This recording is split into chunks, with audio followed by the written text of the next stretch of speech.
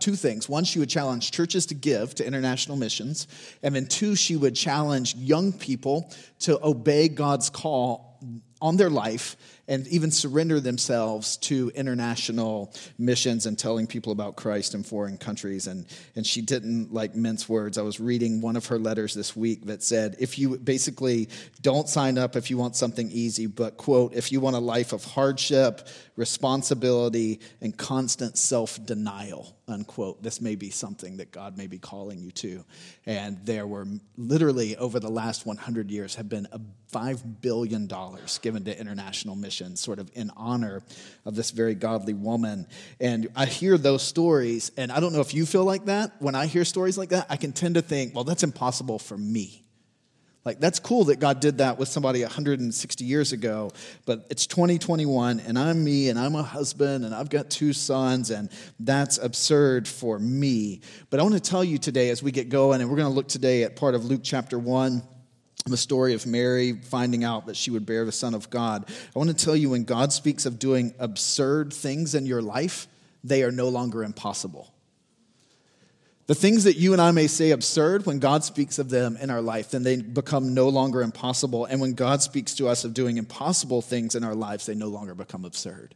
God takes the absurd and makes it possible, and God takes the impossible and makes it totally rational. And if we begin to feel, oh, God, that's absurd, that's impossible for me, that's absurd for me, then we have boxed God in just a little bit. And so I want to say today and in the days ahead, this Christmas season, in the years to come, if God calls you or God calls us as a church to something impossible, it's no longer absurd. If he calls us to something like that, the question is not, does this make sense? The question for our lives is, are we ready for God to do that? We don't get to be the arbiters of whether something makes sense or not. The question is not, God, will this make sense? Is this impossible? Is this absurd? The question is my heart ready for whatever God wants to do in my life, or whatever God wants to do in our church? And so let's look today at the story of Mary receiving the news that Jesus would be born. That was before this, by the way. Remember, this, Kayla and Nicole did 150 times yesterday in the neighborhood with kids and even adults at the Christmas stroll. This is Miguel's, by the way. This was the best one I saw yesterday. It was created by Miguel. I loved it. Everybody had baby Jesus. Yep, you can give Miguel a round of applause. It was awesome. Everybody else had baby Jesus standing up. I was like, he was a baby. He was the Son of God, but he couldn't stand up as a baby. Miguel was the first one I saw who actually had him lying down, and I am forever keeping this. Unless you come steal this, I am keeping this for my own. I love this so much. It's amazing. 9 months before this, an angel of the Lord, the same angel we talked about last week, appeared to Mary. Gabriel appears to Mary, and it says this in Luke 1:26. We're going to put the verses up, and we're going to kind of just walk through them this morning. Now, in the sixth month of Elizabeth's pregnancy, we talked last week about hope and waiting, about Elizabeth, the older godly woman who was... She and her husband Zechariah had a son who we would come to know as John the Baptizer. And so in the 6th month, though, of Elizabeth's pregnancy, the angel Gabriel was sent from God to a city of Galilee named Nazareth. It's a northern city in ancient Palestine, just a few miles from Jerusalem, but it would be the social equivalent of Jerusalem being kind of New York and Nazareth and Galilee being the deep South. I don't mean Atlanta South or Nashville South. I mean 96 South Carolina or Villa Rica, Georgia, deep South level stuff here. Deep South, Nazareth and Galilee. And he's sent to a virgin betrothed to a man whose name was Joseph of the house of David. So this guy is of a lineage of the king, the greatest king of Israel. And the virgin's name was Mary. To be betrothed was to be engaged, in our sense. Most of you probably already know this, but just as a rehash, it's a little bit more.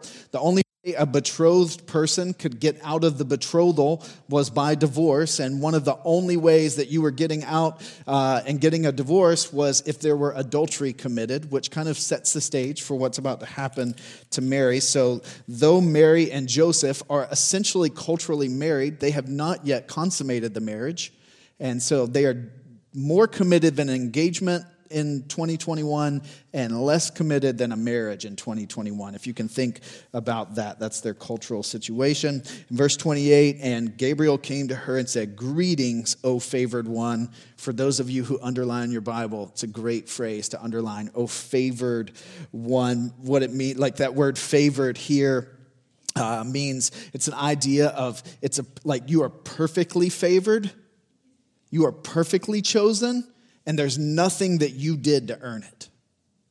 Like when I think of Mary, I tend to think of a beautiful young Jewish person in a white and light blue robe, just like Jesus, who would one day wear the light blue beauty pageant sash as he walked around ancient Palestine. And I think of her as being super holy, almost having a yellow glow around her head. We don't get the sense in this passage, and this is the first time we ever meet Mary, we don't get the sense that she is any more holy than anyone else, but we do get a sense that she is favored. In the King James, it even adds, "Blessed are you among women." And again, that idea of being blessed is something that's perfect, it's passive. She didn't cause herself to be blessed or favored. And so in verse 28, he says, "Greetings, O favored one, the Lord is with you." Verse 29, but she was greatly troubled at this saying. Why is an angel talking to me? I'm just a roughly 13-year-old Jewish girl from the deep south. And why is this happening to me? The deep north, actually, in her case. Why is this happening to me? She was greatly troubled at the saying, and she tried to discern what sort of greeting this might be. Verse 30, and the angel said to her, "Don't be afraid, Mary, for you have found favor with God." That's grace. That's grace. That's God favoring her, choosing her when she did not do anything to have earned it. Nothing is said of her character. Nothing is said of her holiness. We assume that Mary is holy. I assume that she was an incredibly godly woman, one of the godliest women who ever lived. But she was not divinely godly. But she was favored. The Lord favored her. She found favor with God. In the same way that if you are a Christian, you are not a Christ-following, born-again Christian by your own effort. God has favored us through the death and resurrection of his Son and forgiveness and us turning and trusting. He has favored us. He has given us something we could never deserve or earn. Verse 31, and the angel says, "And behold, you will conceive in your womb, and you will bear a son." Here's what we do know about this situation. You will call his name Jesus. He will be great. He will be called the Son of the Most High, the Son of the Most High God. It's probably overwhelming for a 13-year-old Jewish kid from the sticks to hear. And the Lord will give to him the throne of his father David. That's even crazier. I'm about to become the mom, as an unmarried, engaged woman, to a descendant of David. That sounds crazy to her. And the angel says, Gabriel says, and he will reign over the house of Jacob forever. So not only would he be a king, the son that she's going to have will have a kingdom, he says, and of his kingdom there will be no end. This was going to be the long-awaited Messiah. Remember last week we talked about how for 450 years the people heard nothing. God was totally quiet. God wasn't speaking inside them. The Holy Spirit hadn't come as at Pentecost. God wasn't giving new scripture. People were guessing at what God would think and say in situations, but it wasn't God who was divinely speaking. And now, after all of this silence, here's this young teenage Jewish girl who hears from God's messenger, you're going to have a son. He's going to be a king. He'll have a kingdom. And of his kingdom, there will never be any end. This is crazy. This is absurd. This is impossible. And look what Mary says in 34. And Mary said to the angel, "How will this be since I am a virgin?" How will this be since I am a virgin? I mean, as if the whole thing wasn't outlandish enough. You're going to become a mom. You're going to have a son. He's going to be called the Son of the Most High, which is code for God. And he's going to be a king of David's line, and he's going to have a kingdom, and of that kingdom there will never be any end. And if you're this 13-year-old, 14-year-old girl, you're like, well, that sounds crazy, especially since I'm a virgin. And she says, well, how will this be? I can literally, like, if I were translating this today, this would be like, hey, I need you to back that up, Gabe. Like, I'm going to need you to just hit rewind and pause for just a moment. Don't you realize that I've never been with a man? Literally, she says, how's this going to be? For I have never known a man. And this is the absurd thing. This is, and I get it. Like, I feel for Mary in this moment. And as your pastor, I feel a lot for Mary. And as my pastor, on some level, I feel, because there's so many times I'm like, God, how will this be? Because I am only a... God, how will this be? I hear in a lot of you, and I see the struggle. How will this be? Because I am only a... God, how will this be for Christ Church Charlestown? Because we are only a... God, how's this going to be? People ask, my brother and I are both pastors. My dad, I come from a long line of, on the Mangrum side, not followers of Jesus. And people will ask my mom, how did this come to be that both of your sons are pastors? That seems absurd. How will this be, since all up and down my family tree is marital dysfunction? How will this be that we are going to make it to the finish line together, hand in hand, off into eternity? How's that going to be? My sons are going to see a different model than what I saw. How will that be? How will it be, some of you might say, there's no Christians in my family tree. How will it be that I'm going to follow Christ and pass this down to the ones in my family tree? Oh man, there's emotional and mental illness and brokenness in my family tree. How's God going to do anything through me? I've been divorced, and here I am trying to be a single mom. How is it going to be that I'm going to do this and my kid's going to thrive as she or he follows Christ? I've never been to seminary. I don't even know the Bible. I can't even tell you where. I assume the Old Testament's at the beginning and the New Testament's at the end, but I don't know anything about this book other than that. How is it going to be that God's going to use me to share this word with somebody else? How's it going to be, God? That's what Mary says. How's this going to be? This is impossible. This is absurd. I'm a 14-year-old Jewish girl who's never been with a man. You must have got the wrong address. You must have gotten the wrong address. And here's what Gabriel says in verse 35. And the angel answered her, the Holy Spirit will come on you, and the power of the Most High will overshadow you.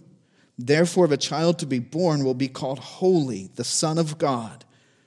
And behold, your relative, Elizabeth, because they weren't cousins or sisters, but they were related. They're both from the line of David. Your relative, Elizabeth, in her old age, has also conceived a son. And this is the 6th month of her pregnancy with her who was called barren.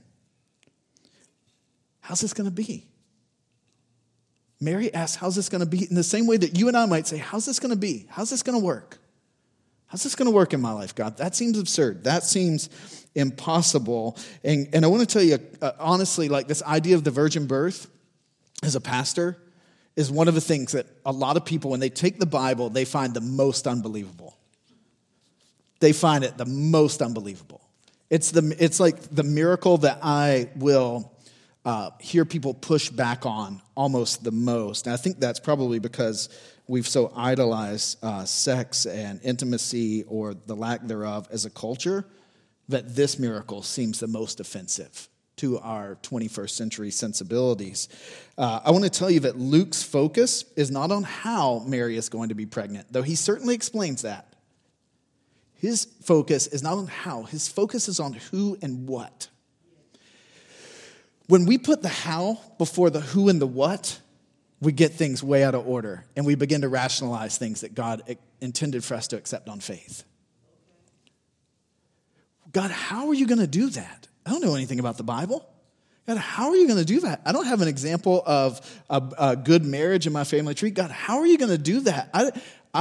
Our church is tiny in a neighborhood of 18,000 people. How are you going to do these things? I don't get it. The moment we begin to ask how, and we take our eyes off the who and the what that he's called us to, is the moment we begin to get in trouble. If there for you is any like how is your first question, I just want to lovingly, tenderly call you back to asking who and what rather than how. And the angel does that with Mary. And so he says, here's proof. Your relative Elizabeth is now pregnant. And I love this in verse 37, one of the greatest verses in the Bible. If you look at my Not Written in Enough Bible, I've circled this verse and underlined it because I need a double reminder of verse 37. For nothing will be impossible with God. Or as I went this week and was working on how this was originally written, how Luke would have originally written it, the way he would have originally written it is nothing God declares will ever be impossible. Nothing God declares will ever be impossible in your life and in my life. Nothing God declares will ever be impossible in our church. Nothing God declares will ever be impossible in our city or our neighborhood or our state or our country or our world or in human history. Nothing God declares will ever be impossible. And I love what Mary says in verse 38. Behold, I am the servant of the Lord. Let it be to me according to your word. And the angel departed from her. She says, Lord, look, I am the Lord's bondservant. I am the Lord's slave. When God comes at you with something that seems impossible and absurd, you want to say, how's that going to happen? I want to encourage you, let your first response be, I am the Lord's slave. I am the Lord's servant. And she says, may it be becoming to me as you say. She courageously submits in trust. It's costly. It sounds crazy. It looks adulterous. She could be, can't you imagine the conversation with Joseph? It's so absurd that an angel goes to Joseph as well and gives him the same message, essentially, that he gives her. Because Joseph could divorce her and have her stoned and killed. It will cost her her reputation. It may cost her her standing with her family. It certainly risked her marriage. It ruined her credibility, but it was obedience. I am the Lord's servant. May it be becoming to me according to your word. Here's a question I want us all to ask ourselves today. When faith costs more than what we have, will we submit in courage? When faith costs more than what we have currently, will we submit in courage? I want to tell you, Mary is awesome.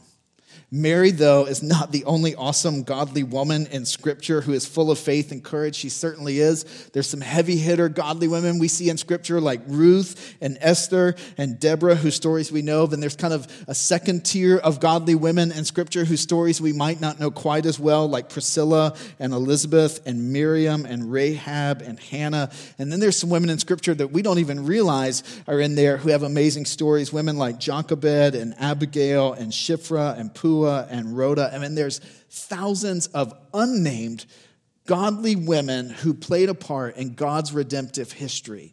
Godly women full of faith, and Mary may be, in our minds, up at the top of that. But we need to understand it's grace, not performance, that sets her apart.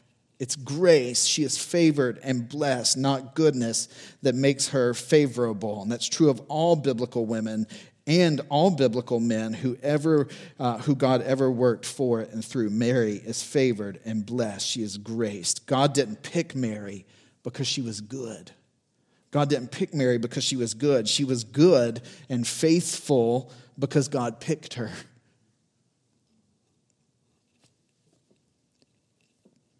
The same is true for us. God doesn't, I saw this on a church sign one time, I say it all the time. God does not call the qualified. God qualifies the called. Amen. God doesn't call the qualified. God qualifies the called. When God calls on us for something, he doesn't need us to have an awesome resume to do it. He just needs us to be willing to say, okay, I'm your servant. I'm your slave. I'm in whatever you want. Even more, it's not, am I good enough for God to do something in and with and through me? It's when God calls me as his child, will my answer be yes? Faith that costs nothing is worth nothing.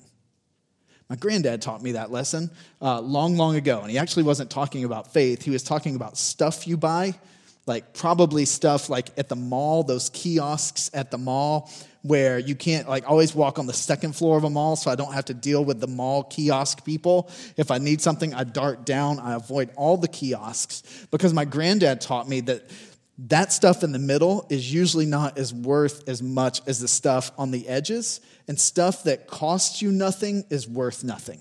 There's been very few things in my life that I bought that cost me very little that actually had a better rate of return. Usually the stuff I bought and paid for has lasted better than the stuff I paid nothing for. And a faith that costs you nothing is worth nothing. A faith that costs us nothing is worth nothing. And I want to tell you, our culture has this really wrong idea about faith. Like, faith today in our culture, actually, for the most part, the way we throw it around costs nothing. Oh, I have faith that's going to work out. I have faith the sun's going to rise tomorrow. I have faith the government's going to do this. I have faith the economy's going to do that. I have faith that I'm going to have a job next week. Like, it's so cheap. Our faith as a culture is really, really cheap. Like, we toss it around to the point that it means literally nothing anymore. In the Bible, biblical faith, here's how it works. Biblical faith is this. Here is who I am, and here is where I am. And then there's a gap, and over here's what God says, and here's what God calls me to. And faith is the thing in the middle. Here's who I am and what I have. Here's who God is and what he has called me to. And faith is the thing. Faith sees our goodness and our smarts and our ability and our resources can't possibly fill the gap. And it believes and moves forward anyway. That's faith. That's biblical faith. This makes no sense. This makes no sense. That I'm here and I have this, and this is my upbringing, this is what I know, and this is who I know, and this is where I am, and this is what God's called me to. This is what God's called us to. And everything I have in the bank, and all the people I know, and all my experience and my resume cannot get me from there to here, and yet I'm going to move forward anyhow. It makes no sense, but I will move forward. That's what Mary did. She exhibited biblical faith. Biblical faith puts on a suit of courage, hops on a steed of obedience, and rides into the fight or the freedom of God's call. That's biblical faith. That's biblical faith. When was the last time God spoke to you or us about what he wanted you or us to do, and you were scared to death by its magnitude? Yes, amen. And I want to ask you, is there anything that God might be asking of you even today that would scare you to death? Faith that costs you nothing is worth nothing. Faith cost Mary everything, yet she said, let it be becoming in my life. I am the Lord's slave. A guy named John Bloom said, if we don't feel a keen sense of our inadequacy for whatever assignment God gives us, then we're not in touch with reality. I love that. I want to encourage you to be listening through the Word, through reading the Bible, through prayer, through quiet, and through Sabbathing. I want to encourage you to... I would love it if we were as a church doing it 7 days a week individually, but at least sometime every week, hopefully every day, just getting to a quiet place where it's hopefully as quiet as possible, though if you're like us and you have kids, it's very rarely quiet. But at least a place where your heart is quiet. And just get before God's word and listen and give him permission, not just for you to read the Bible, but for the Bible to read you.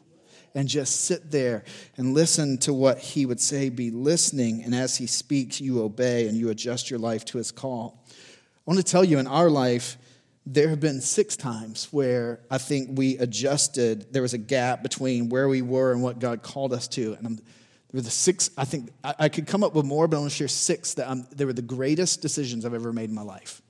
All right?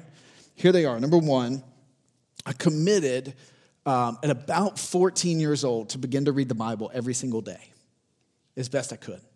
Now, thank God for grace, because there's a lot of times I haven't done it. A lot of times. But at 14 years old, a youth pastor in my life showed me how to begin to read my Bible. I asked him, will you teach me to do this? He taught me how. And now for 30 years, I've tried to read the Bible as best I could every day. Just for a minute, 10 minutes a day. Usually not more than that. And then I tried to apply it. And I've missed a lot. And I'm thankful for grace. I'm thankful that favor and blessing don't have to do with performance, because I've missed a lot. And there's a lot of times, Nat and I have joked about this, where I sat down to read my Bible and I didn't feel like God said a single thing to me, or I was in a hurry and it was like, I've just got 5 minutes here. I'm going to give God 5 minutes. And part of me, there's a rational part of me that would be like, it's 5 minutes. Why'd you do that? I figure I'm going to be better off by spending 5 minutes in the Word than by not doing it. And I've tried for 30 years to do that. It was one of the 6 greatest decisions I ever made in my life, where there was a gap. At 14 years old, that made no sense. Number 2, I married a godly woman. The emphasis there is on godly, not married. I'm not saying everybody has to be married. God calls some people not to be married, and that's tremendous. Follow the call of God in your life. What I'm saying is, when God allowed me to get married, I married a godly woman. And that made a tremendous, tremendous difference. We push one another as we follow Christ. And she is my best friend. And as I get old, and I'll be honest, and I'm off the notes, but the thing that can, like, when older, like, thinking about older things like sickness and stuff like that, like, her grandma passed away this year. She was 104 years old. And, like, my family, like, if you make it to, like, 70, like, you, like, pass go and got out of jail free. Like, I mean, so I'm like, you're going to live, like, 50 years without me. And when I think about those things, I can almost have a panic attack. But then I think about one day sitting before Jesus at the marriage supper of the Lamb and lifting my glass with her and having the best feast with her. And there's nobody I want to do that with. Like, ride or die, I'm with that one. Best decision, one of the 6 best decisions I ever made. Number 3, we chose not to let money be our master. Now, she's much better at that than me. Our biggest fights are about money, and I'm always the problem. Truly, that's how it works. But we chose not to let money and the macro things be our master. One of the greatest 6 decisions we ever made. I grew up without a lot. My insecurity is financial. You hear me preach about it a lot because that's my inner idol. The gap between where I am and where God calls me to, that's one that he has to bridge over and over. But we made a commitment not to let money be our master. Number 4, I went to seminary and got more training. Now, not everybody has to go to seminary, but there was a commitment to get more training. And I think probably all of us, if we're going to follow Christ and wield this, which the Bible calls the sword of the Spirit, we need to learn to wield it well, right? I love sword fighting with my kids. I beat them every time. They're so dumb. They're flinging the thing around, flailing it. I know how to wield a Nerf sword. And by God's grace, because of a commitment we made, I've learned to wield this too. And you and I need to learn to do that well. Number 5, we put our yes on the table. We said, before you ask the question, Lord, the answer is yes. I would encourage you to write that prayer down. Lord, before you ask the question, the answer is yes. I can tell you we did that in 2004, October, the same week that the Boston Red Sox defeated the New York Yankees in Game 7, coming back from down 3-0. We put our yes on the table with Jesus. I'm in the last one, and I will call you to this. We recklessly, faithfully attempted scary things. We refused to let scary things stop us from obeying the Lord. Be listening. Give God permission to call you to scary, even impossible things, and obey in courageous faith. Obey in courageous faith. And I don't even know what that's going to look like for all of you, but I know that it's going to look like something for every one of you. And it's going to look like some things for us as a church. We don't ask the question, Lord, how can this be? But we say, Lord, I am your servant. May it be becoming in my life as you have spoken. Faith that costs nothing is worth nothing. Conversely, as we wrap up, let me tell you, faith that costs everything is worth everything. A faith that costs everything is worth everything. And our faith costs Christ everything. Christ left heaven and became a helpless baby. He became a refugee. As an infant, he became a humble carpenter. He became a man like us so that we can know what God is like. Christ gave up his life so we can have relationship with God. Christ carried the wrath of God on his shoulders for sin so that we can be freed women and freed men. Christ died dead in the grave for 3 days and conquered it so we can have eternal life. I don't know if you smelled it this morning, but earlier this morning, there was something over the 300 years that there 200 and whatever years this building has been in existence. There was something down in that closet that we were like, something is not alive down there. And people were like, what is that? We're like, we don't know. And Renee finally solved it. Renee goes, it is a 230-year-old building. I don't know what it is, but it's been down there for a while. He's like, it's just decades of oldness emanating from the closet. He was like, that's all that it is. Listen, Christ was dead in the grave, emanating death for 3 Jewish days, and he conquered it so we can have eternal life. Christ gave all of himself, paid the full cost so that we can receive freely and be called favored and blessed among people. Give yourself this Christmas today fully to Christ, fully and freely submit to him, and let his plan, like Mary, be becoming in your life, even what seems impossible. Let your faith be clothed in courage, moving in obedience into God's call. Put your yes on the table, adjust and obey in all things. Attempt reckless, scary things with big faith. Ask, is this thing too big for God? And I promise you the answer will be no. Ask, is this thing too big for me? And I promise you the answer will be yes. And in that gap, jump in with full-hearted obedience. If it's too big for you, but not too big for God, those are the kind of things that I want your life to be built on, and I want our church's existence to be built on. Christ is worth it. His grace makes it possible. His love makes it worth every bit of it. Let me pray for us. Lord Jesus, we love you. I love you, baby Jesus. I love you, Jewish man Jesus with calloused carpenter hands and a strong back, strong enough to carry a wooden Roman cross and the weight of my sin. We love you. God, I apologize for the times in my life where I look and there is a gap between where I am and where you may be calling, and when I back away in fear.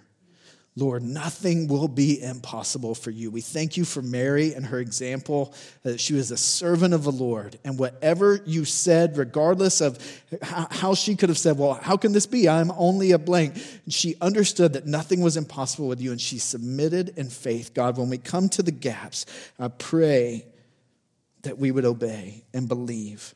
Lord, I pray for people sitting in this room who need to give their life to you. They've dabbled in religion, but you're calling them to be part of your family. Lord, I pray for others in this room who need to be all in. Lord, I pray for every one of us that in our hearts we would pray this where we're sitting. Lord, before you ask the question, the answer is yes. Before you ask the question, Lord, the answer is yes. In the quietness of your hearts with heads bowed and eyes closed, if that's a prayer today, even now, but you say, Lord, before you ask the question, I want to tell you the answer is yes. Would you just slip up your hand just as a testimony? Nobody's looking around. Lord, before you ask the question, the answer is yes. I'm not going to call you out. You're not going to sign up for anything. I want you to vocalize. Lord, before you ask the question, the answer is yes. Let me ask you a second question, a little bit scarier question. Lord, what if you just said, JD, will you pray for me? I know what I'm called to. Pray for me for courage. I see that gap, and that gap is the thing that scares me to death. If that's you, if you just say, would you pray for me because I see the gap and I need courage. I want to be the Lord's servant. I want to believe God for impossible things in my life, but the gap is huge. Will you pray for me? Will you let me know just if I slip up your head? Every head bowed, every eye closed. Nobody's looking around. Anybody who says, will you pray for me for courage in that? Lord, I love you. I thank you for the testimony of one of my heroes of human history, Jim Elliot, who said, he is no fool who gives what he cannot keep to gain what he cannot lose. Lord, I pray that we would lay it all on the line. Before you ask, may it be settled. We are your servants. We are your slaves. Let it be becoming in our life as you have declared. And not because we're good, but because you are good. And you in Christ have graced us and blessed us and favored us. When we see the baby Jesus this Christmas, may we remember fiercely that it's all grace. In Jesus' name I pray. Amen. Amen.